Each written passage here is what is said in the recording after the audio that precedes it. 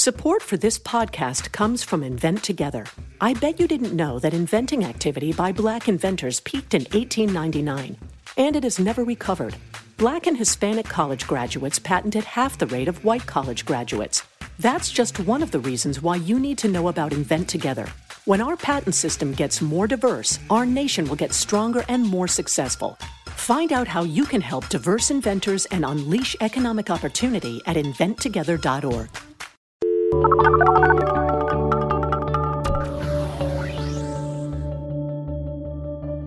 Hi, and welcome to The Pollsters. I'm Margie O'Mara, Democratic pollster with GBA Strategies.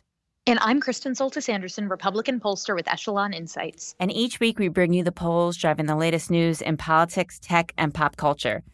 So it's pretty exciting here in D.C. Kristen is traveling, but we have new digs and we have new help.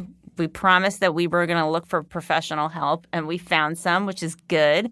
So Richard is here. He is sitting right next to me. And Kristen, I wish you were here because not only do we have like swanky digs with like real pop filters, which is like a major improvement, egg carton wall thing, and on top of that, the gals who were here before us who told me about Richard, it's another bipartisan show called Dame It All to Hell.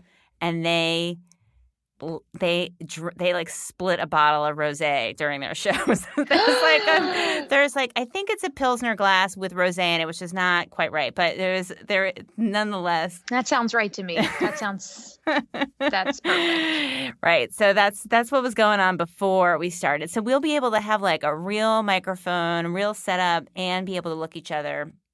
And just, be downtown. It's good. So when you come back next week, you will get to meet Richard and be in our new fancy digs. I am so excited. But until then, we have some polls to discuss. Yes. So this week's top lines.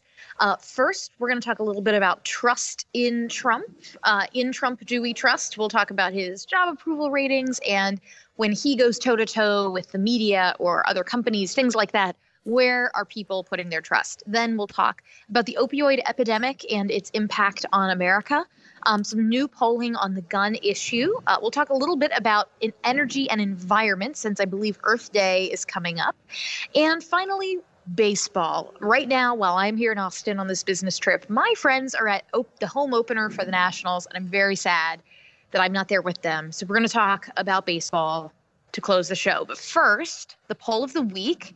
I believe it was yesterday. Well, I hesitate to say things like yesterday because by the time someone listens to this episode, who knows when it'll be. But this week marked the anniversary of the assassination of MLK. So we've got some fresh polling here from APNORC about race relations in the U.S. Margie, what did we find? Well, I mean, it's very consistent with what we've seen in a lot of polling, which is this massive, massive difference between white and black perceptions and experiences with racism. And also about and so we've seen that now for a while. It's obviously gotten worse under Trump, given the rhetoric that he has inflamed. The one, to the extent that there's any agreement between whites and blacks, it's on the perception that things are not going well in terms of race relations. So you have about half of adults who say that race relations are worse than about a year ago. 45% of whites, 65% of blacks. That's more or less some agreement or at least some similar responses. Very much, though, differences in views on how well blacks are treated in one's community.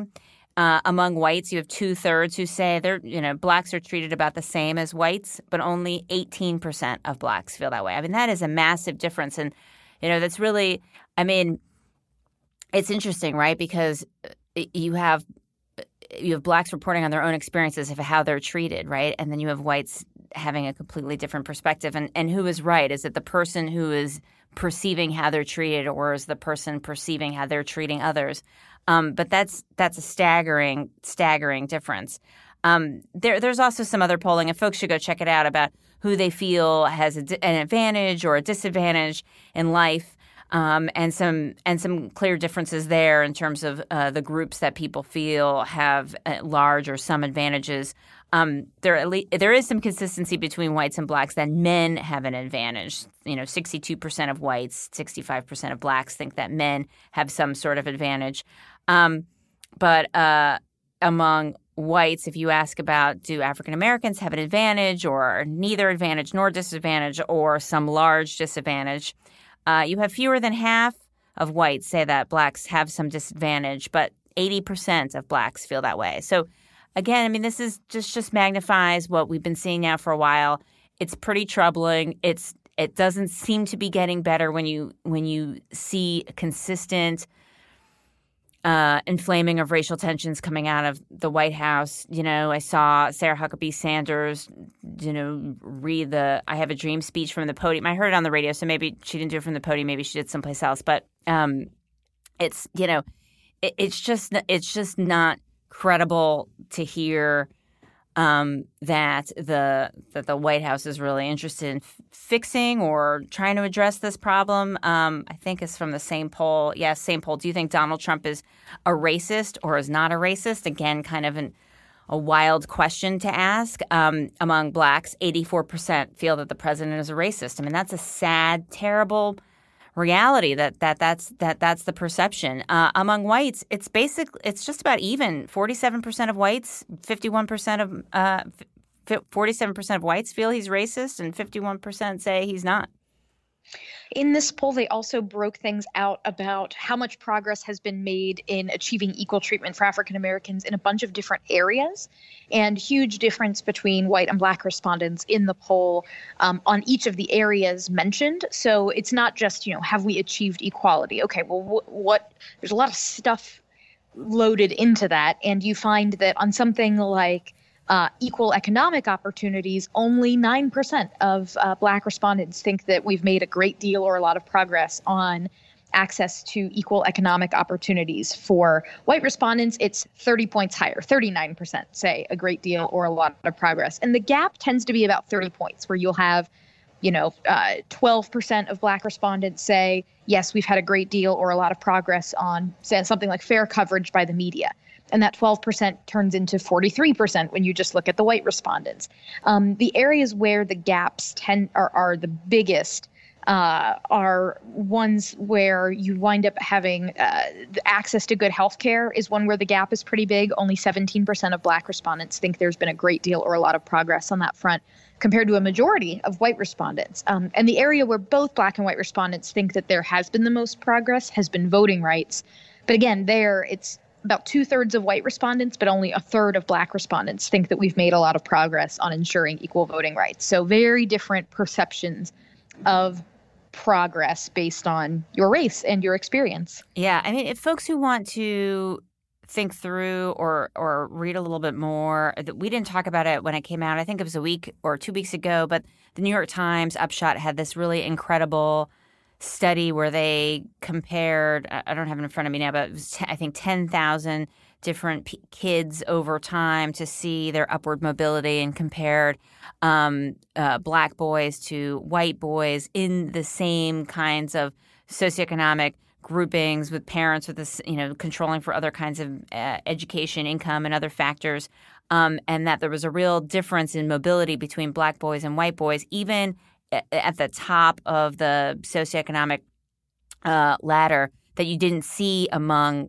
if you were comparing black boys, black girls, and white girls. It really just existed among men. The only places where you didn't really see that difference are places, right near where I live. So Silver Spring area of Montgomery County, only a few neighborhoods really in the whole country where you didn't see that gap. If you think these numbers are sobering or troubling, there was a poll from 1968. It's kind of amazing to think of somebody having to write these answer categories and then somebody volunteering them. Here's a question. This was from, NORC, from the Roper files. That Ariel Edwards Levy circulated for the good of all of us to see. When you heard the news of the assassination of Dr. Martin Luther King Jr., which one of the things listed on the card was your strongest reaction? Sadness, anger, shame, fear, felt he brought it on himself.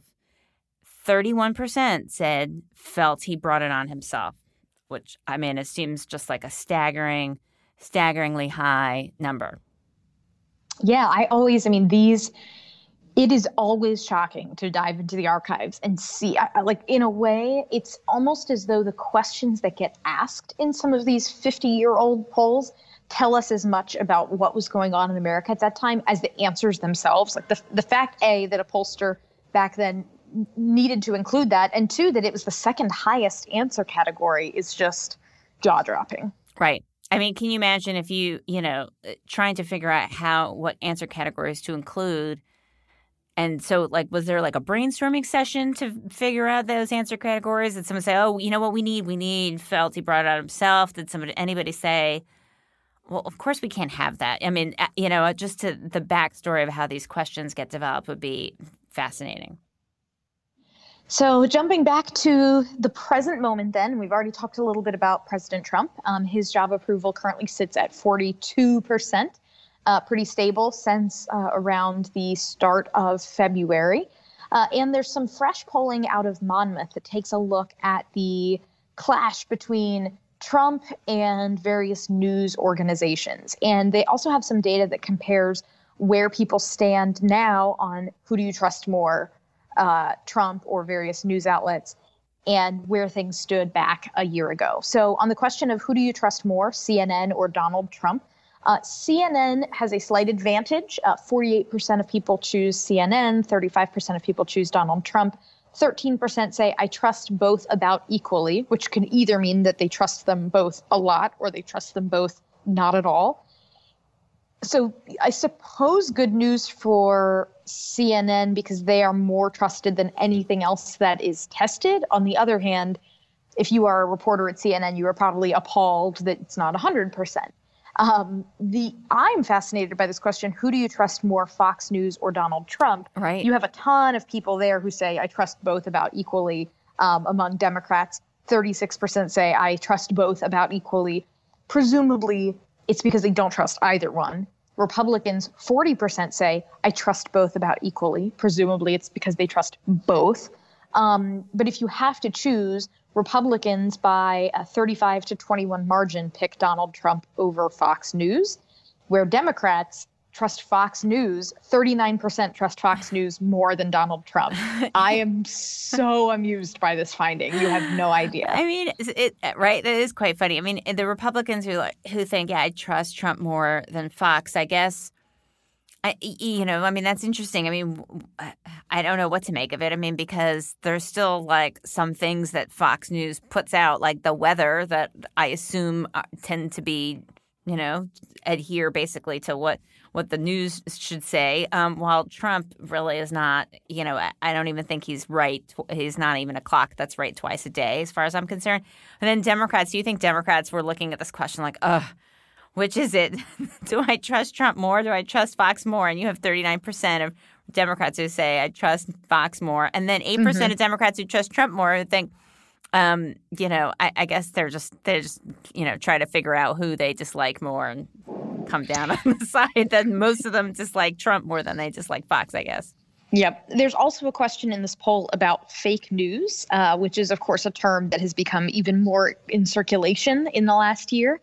So in March of 2017, they asked, do you think some online news websites ever report fake news stories or not? And you had 41% of people back last March say yes regularly, and you had 39% of people say yes occasionally. Then fast forward to this year, the yes regularly number goes up to 52%, and the yes occasionally number sort of stays the same at 34%. The big jumps here, so independents, their views are about the same. It's Democrats, actually, where you went from 25 to 39% saying yes, some online news websites report fake news stories. And for Republicans, it went from 47% to 66%. So a huge jump with Republicans and a pretty sizable jump with Democrats. Now, I assume this is where focus groups come in handy. It would be interesting to know, why do people think this is happening? I assume the Democrats think that these online news websites reporting fake news stories is, Russian bots pushing stuff about Hillary Clinton's emails. And Republicans think it's online news websites reporting stuff about the president that is salacious and false. So I assume that the reason those numbers have gone up for both Republicans and Democrats are for very different reasons. When you also ask on this question of, do you think that these websites are pushing these stories on purpose to push an agenda or more because of an accident and poor reporting?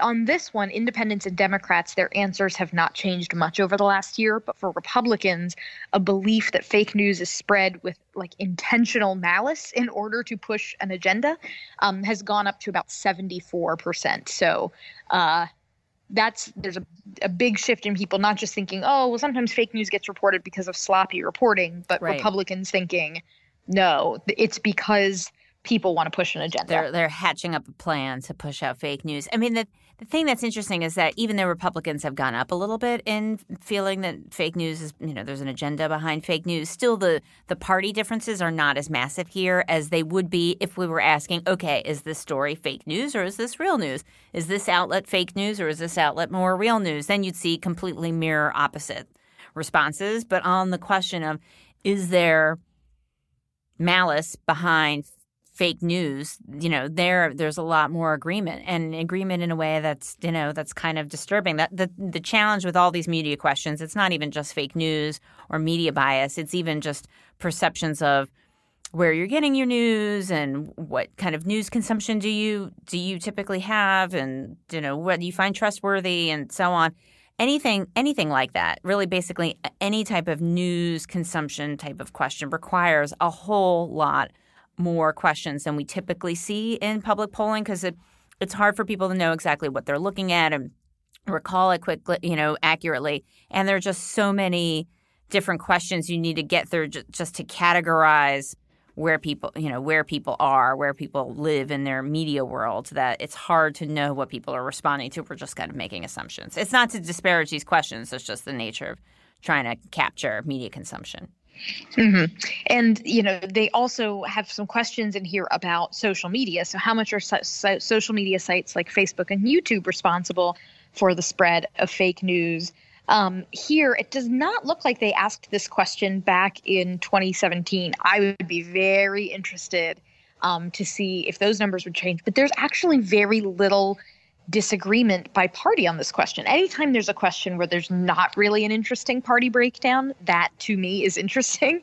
And here you have, about 3 out of 10 people, regardless of party, say that social media platforms are mostly responsible for the spread of fake news, while about 2/3 say they're partly responsible, but other media sources are more responsible for the spread of fake news. I wonder if this is different. I wonder if this would be different now than it was when this poll was taken.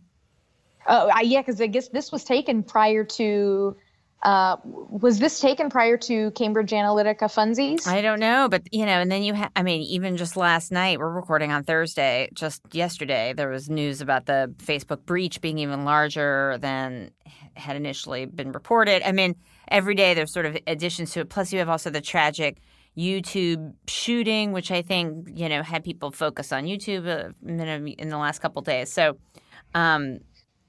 which yes. on the Cambridge Analytica story, by the way, one thing that made me chuckle today a little bit is I guess it's being reported that Tinder, for those of you who have not been single for the last decade or so, who may be unfamiliar with what Tinder is, I would say dating app, but if this wasn't a podcast and this was a video, I'd be making like quick scare quotes with my hands, dating app. So I guess it's integrated with Facebook, and part of how it works, according to this article, I am not a user, is that it knows who your friends are and tries to hook you up with people who are like a degree or two away via friends, which means that this app has to ingest a lot of data, which is exactly what the Facebook apps did that then led to all that data being in Cambridge Analytica's hands and researchers' hands and so on and so forth. That apparently in trying to correct for all of this Cambridge Analytica stuff, Facebook broke Tinder last night. So somebody tweeted that this is the strangest butterfly effect thing you can imagine, that the Mercer family forcing the Donald Trump to use a particular analytics firm therefore meant that you can't hook up tonight. You can't hook up tonight. So that's going to be Echelon's new motto, we behave ethically and we won't break Tinder. Like, hire us. We won't break Tinder. We won't. It's funny. At one of there was a party that you had, and like I don't remember what somebody was saying to me. I was like, "Oh, you should use that in your Tinder profile or something." Which I've never been on Tinder. It's all sort of before my time. As a that we didn't have such fancy technology back in the like caveman days when I was single. But anyway, whoever it was that I was talking to looked at me like I am not on like, how dare you? Like, how dare you talk about such salacious things at this very serious event or something like that. At least that was how I felt. But anyway, I'm probably overthinking it. Okay, so that's the news in Trump. He's had a pretty volatile week in tweets, but in the end, status unchanged in terms of where he is and his image. So meanwhile, we have more issue polling that's come out this week, giving a little bit of a Trump break, and it was another AP NORC poll, and this just came out this morning on opioid addiction, and it's something that is obviously really important, not just in key states that you continue to hear about, but really all over the country. And what I think this poll captures a couple things, and one that I think is pretty staggering is how many people say that somebody close to them has taken a prescription painkiller without a prescription, been addicted to alcohol or drugs other than painkillers. You're talking about 40% roughly for those two items. You have a quarter say that somebody close to them, a close friend or loved one or themselves, have been addicted to prescription painkillers or heroin. You have 17% saying even once taken any drugs by injection with a needle, not including under a doctor's orders. I mean, those are pretty staggeringly high numbers. 15% say they know someone close to them has received emergency medical treatment due to drug use. I mean, these are very, very high numbers. I was really amazed by how high these numbers were. And what I'd be interested in knowing a little more about is, I just, heard a talk about this morning. I'm at a conference and, someone mentioned that what's striking about this current epidemic is that it is widespread in the sense that, we have had drug epidemics in the past in America that have been very concentrated in poor communities, in racial or ethnic minority communities that have been devastating and tragic, and have really been focused on a particular group of people. That with the opioid crisis, it's not, that it is widespread and it is everywhere. And it is whether you are the kid of a very rich family or you are a kid in a very poor neighborhood, that this is something that is touching people across the spectrum. So I would be interested in a whole host of different crosstabs on this one. Yeah. The other thing that I thought this survey did that was interesting is it asks people their views about whether addiction is a disease or a character flaw, which is something that, Chris Christie, who I know is controversial for 1,000 different reasons, and is now also my colleague at ABC News. He, made a big deal of saying, look, we need to be treating addiction like a disease that needs treatment, not something that is criminal that needs to be punished. And, that was a part of what he talked about on the campaign trail. And, is addiction a disease or character flaw? To what extent would they say they would be willing to let someone voluntarily, imagining someone who has some sort of addiction, would you be okay with allowing them to marry into your family, keeping them as a friend, live next door? Very few people say they would be willing to have someone who is experiencing addiction to marry into their family. A majority don't want to work with someone on the job who is experiencing this. It's pretty dramatic when you see how people sort of, they may say, look, if someone's, they're experiencing a medical problem that requires treatment, it's okay, but I wouldn't want my daughter marrying someone who's experiencing this, which right. And I don't even know that I think that's an uncompassionate right answer to give, because you want for your family, happiness and you want as little drama and sadness as possible. And addiction is sad. But so I was torn on how to view this. Is this like people aren't very compassionate. You would want to exclude someone who's suffering from addiction from your family. On the other hand, is it, this brings a lot of sadness to families. And if your family can be spared that, wouldn't you prefer that? Right. So, and I don't think it's all pasted in quite the right order, but the top graph here where they say it's trying to assess whether or not people think it's a disease. Here's the setup. They actually it's interesting in the question formulation, they gave a lot of explanation here. So I would like you to imagine a person who often takes opioid pills without a prescription. The person experiences cravings for pills and will sometimes feel sick if they go too long without taking them. The person is aware that their use of opioids is interfering with their life but has been unable to stop. How likely do you think it is that that person is experiencing a medical problem that requires treatment? A majority say extremely or very likely. And then they had some other ones. How likely do you think it is that that person is experiencing a problem that resulted from a lack of willpower or discipline? There you have 44%. Or experiencing a mental illness or inherited problem, a little bit lower. Experiencing a problem that was caused by their own bad character or the way that they were raised. A third agree with that. And then they had another question, experiencing the normal ups and downs of life. You have about a third who say that seems extremely or very likely in that case. And there's probably some overlap here. I'm sure there are medical professionals who would say these are mutually exclusive. Like if it's a medical problem that requires treatment, that's separate from some of these other categories. But I bet for some people they may see some of these things as related. And to your earlier point, however you answer these questions of is addiction a disease or a character flaw, how does that relate to whether or not you would be willing to have that person be part of your family? And I think for some people those two items may be related. For others, they may not be related. Yeah, I just anytime people ask a question where it gets into stuff that's sort of so nuanced about people reflecting on what their own personal hypothetical behavior would be. I just think it's always very interesting. A challenge with research like this is that it's sometimes hard for people to accurately assess how they would feel in these circumstances. I think it's hard for people to project out their future behavior. Right. But the fact that even on these questions, you have, 3/4 of people who sort of accept or confess that, like, yeah, I would not be willing to like, I would want to keep this or that person far away from my life in these following ways is both heartbreaking, but just from a research perspective, also, it's just a fascinating series of questions to ask. Right. And we don't see a lot on this publicly. I'm sure there's tons and tons of data that academic and scientific researchers are doing, medical researchers, but there hasn't been as much that's been blasted out into our world. So thank you, AP and ORC folks, for sharing this stuff with us. So it's Earth Day, Kristen, soon-ish.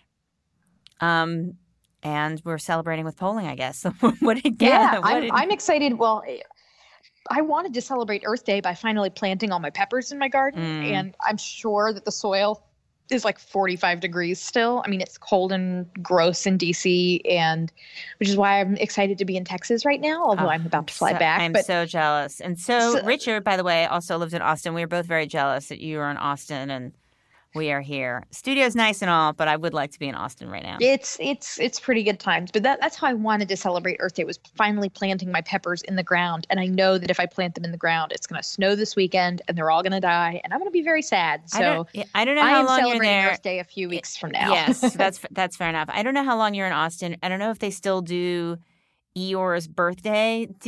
Eeyore's birthday. Richard knows.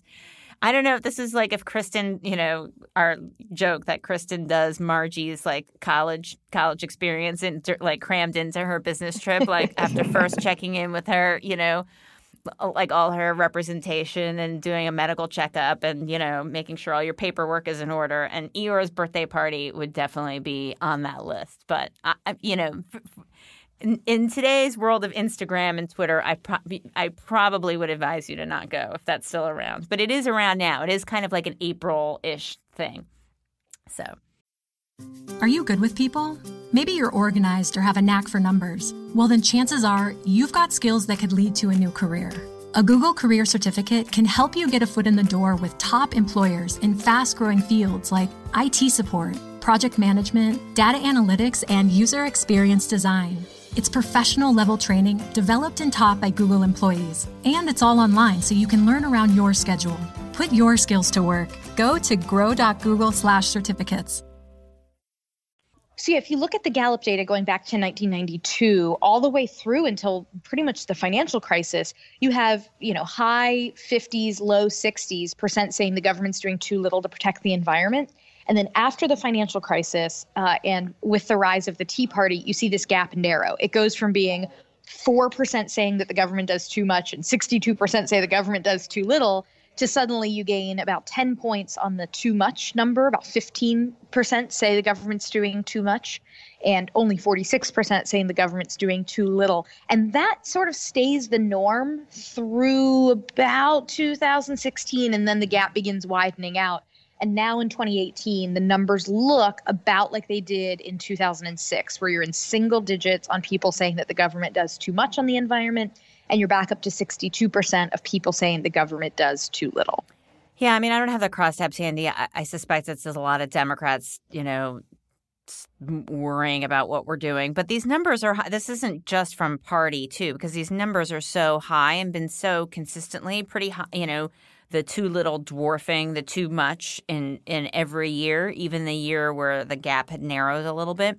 And it almost, it doesn't really reflect the conversation or the dialogue where it's, environmentalists who want all these strong protections and people rebelling against, the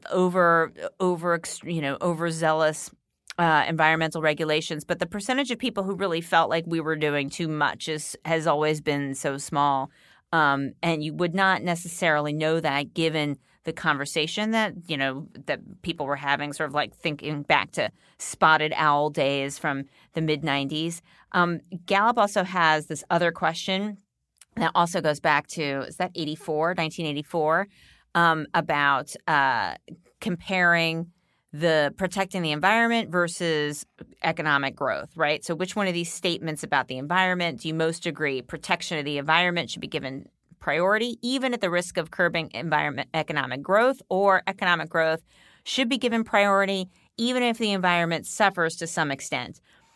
So now you have a majority, and we've had this before, but not necessarily as consistently recently, a majority saying we should be focusing on the environment. And that could be partly due to some optimism rebounding about the economy generally, because where you had the economic growth answer category higher was right after, during and after the recession.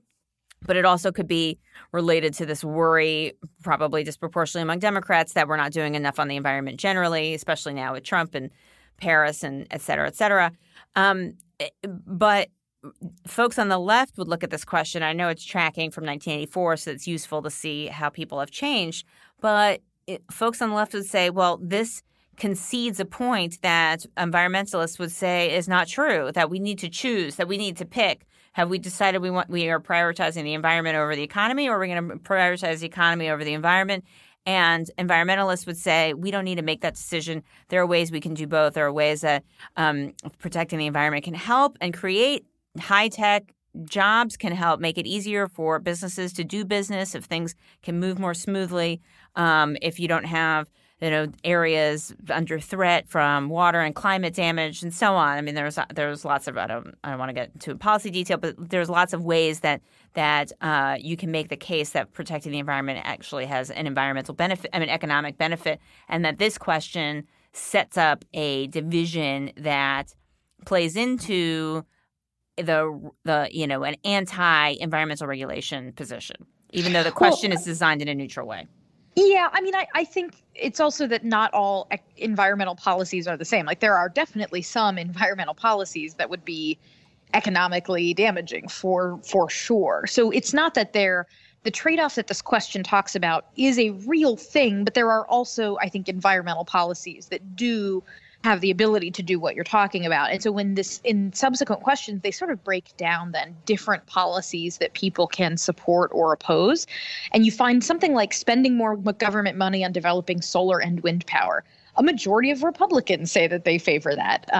Setting higher emissions and pollution standards for business and industry. 61% of Republicans agree with that. So you wind up where you've got like a majority of Republicans supporting a fairly significant number of these policies that are tested. The one that Republicans really balk at is passing a carbon tax to encourage reductions in carbon dioxide emissions. And that one is among the weakest with Democrats and independents as well. Now, something like nuclear energy is one where, there are also, if your number one question when it comes to the environment is reducing carbon emissions, nuclear energy is a great way to do that. But of course, there are other concerns that people raise. And so technically, expanding the use of nuclear energy is a policy that would massively reduce carbon emissions. However, Republicans are the most supportive of it at 60%, whereas for Democrats, huge drop off, only 37% say, yes, let's expand the use of nuclear energy. Every time I see that question, I think about SimCity and how if in SimCity you built a nuclear power plant, and you didn't change your settings, there was a risk that your plant could melt down and you'd have these little atom figures all over your map, and it was bad. You didn't want that. Not great. So, when I look at all these charts together, it reminds me a little bit, and we're going to talk about gun polling in a minute, but it reminds me a little bit of gun polling over the years.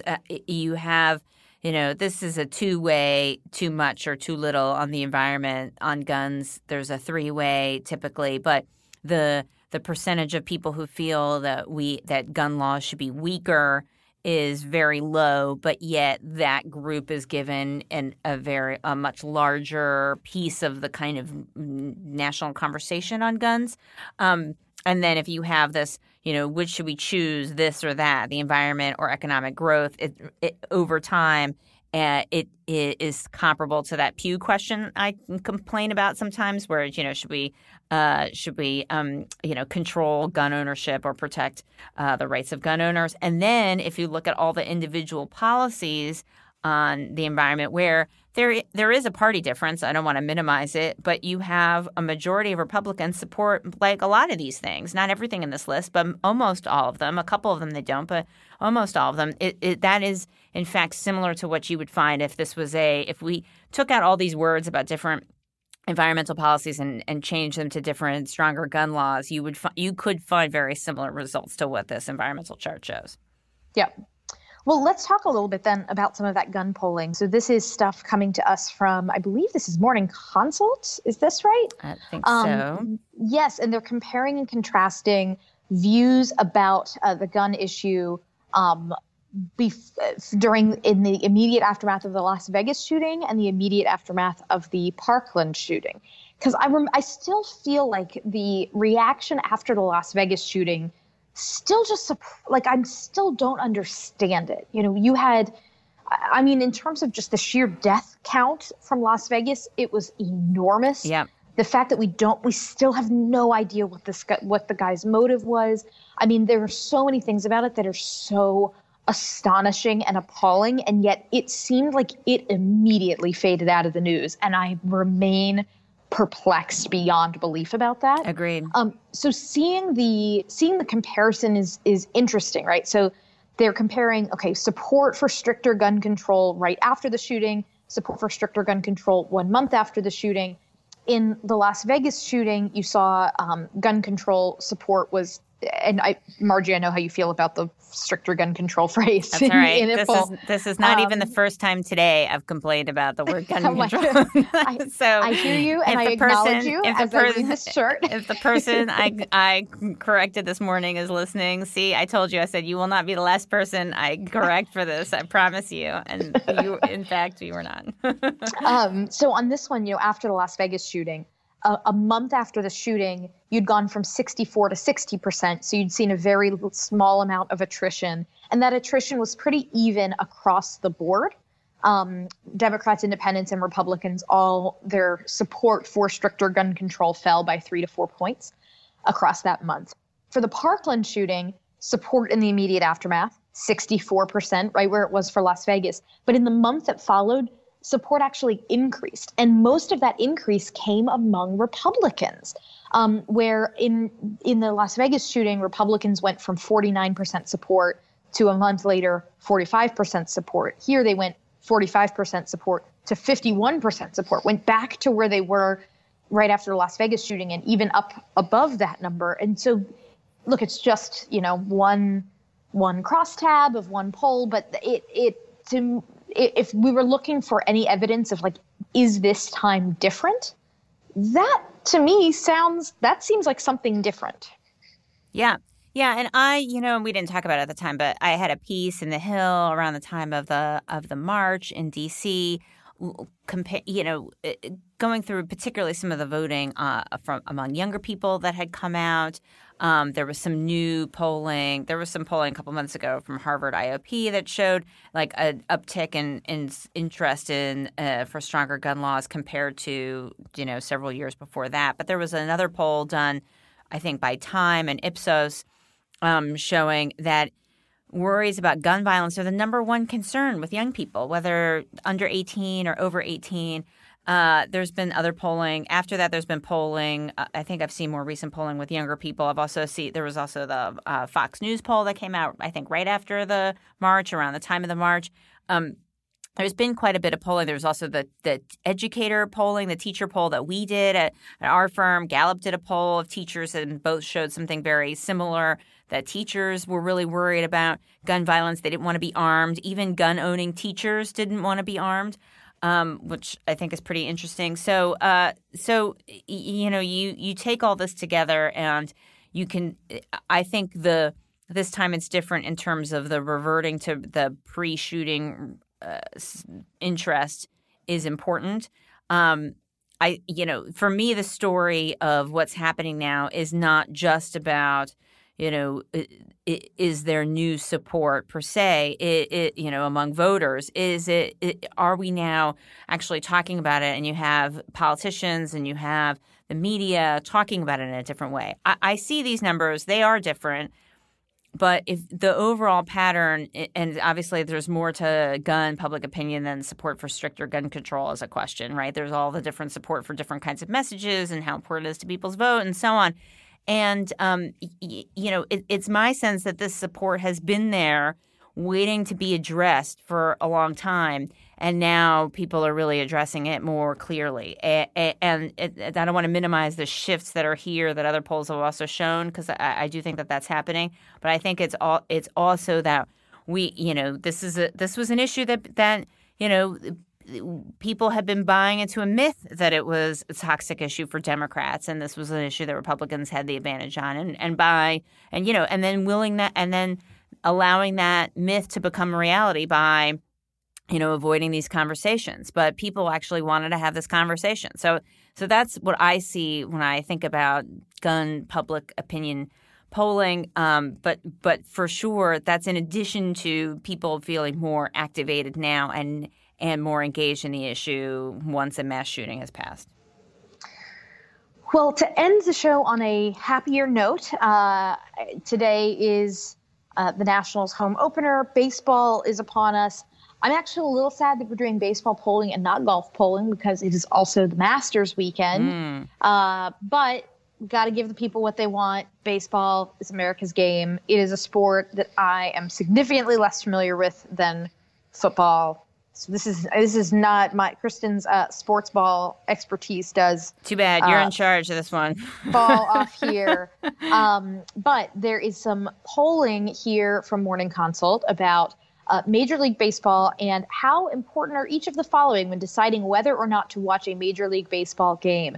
I actually, even though I'm not a baseball expert, I feel qualified to weigh in on this poll because I'm someone who, and this is probably this is like the greatest heresy I will ever utter. This is the thing that will go in the Oppo file that will prevent me from ever being able to This is it.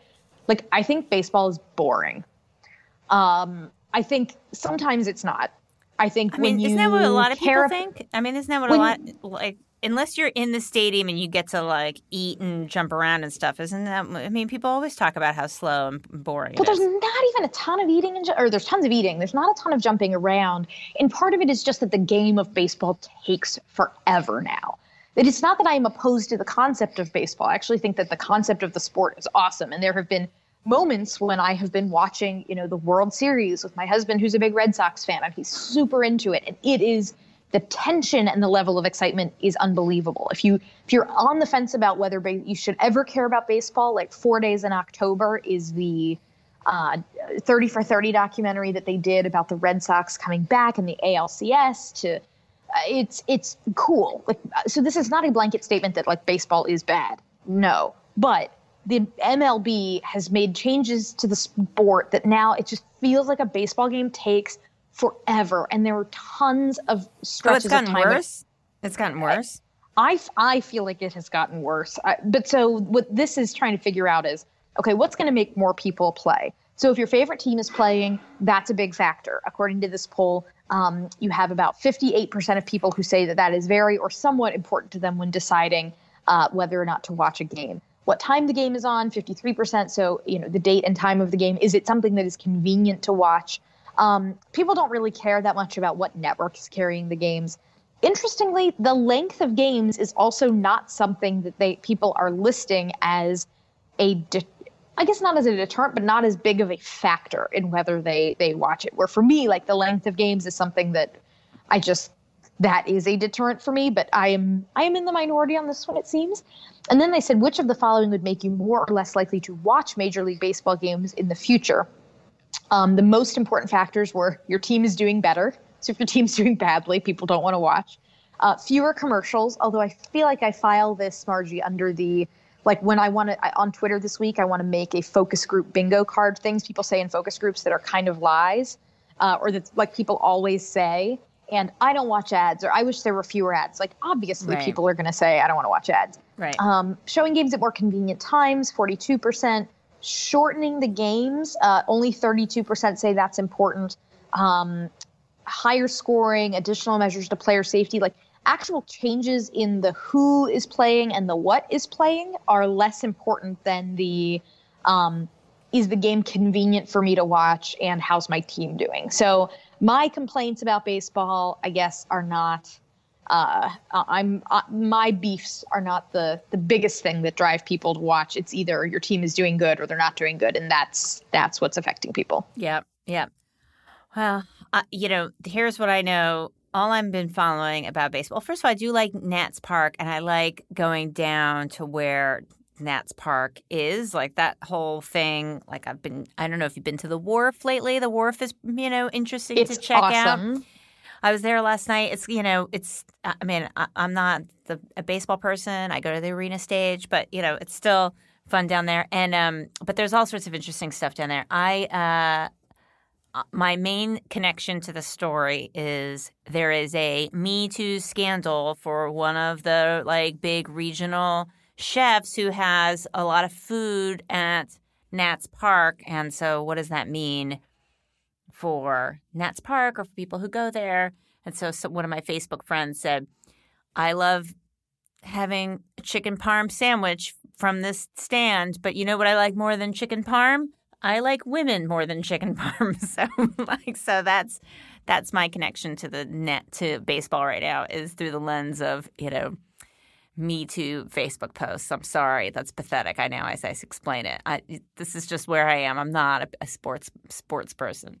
Margie, we're going to get on our Facebook page now angry posts that we're not a baseball show. And why are we not a baseball show? I think we already had that post. It's funny. So I posted. Oh, I should have mentioned. Maybe we'll do it another week. There was an interesting story about like STEM and how men don't think that women do well in STEM, and it's just it was kind of like a no kidding thing about how men assume women aren't very good at STEM, and it hurts women's confidence in STEM education. And we posted that, and it was just like posted without comment, like just pushed out. When we see polls, we push them out on our channels. And the same guy who's been like, giving us like hate troll posts was like, you need more Phyllis Schlafly. This is the kind of thing I'm I'm talking about. Like to be kind of like mansplained about how our show needs more conservatism and that's not quite right.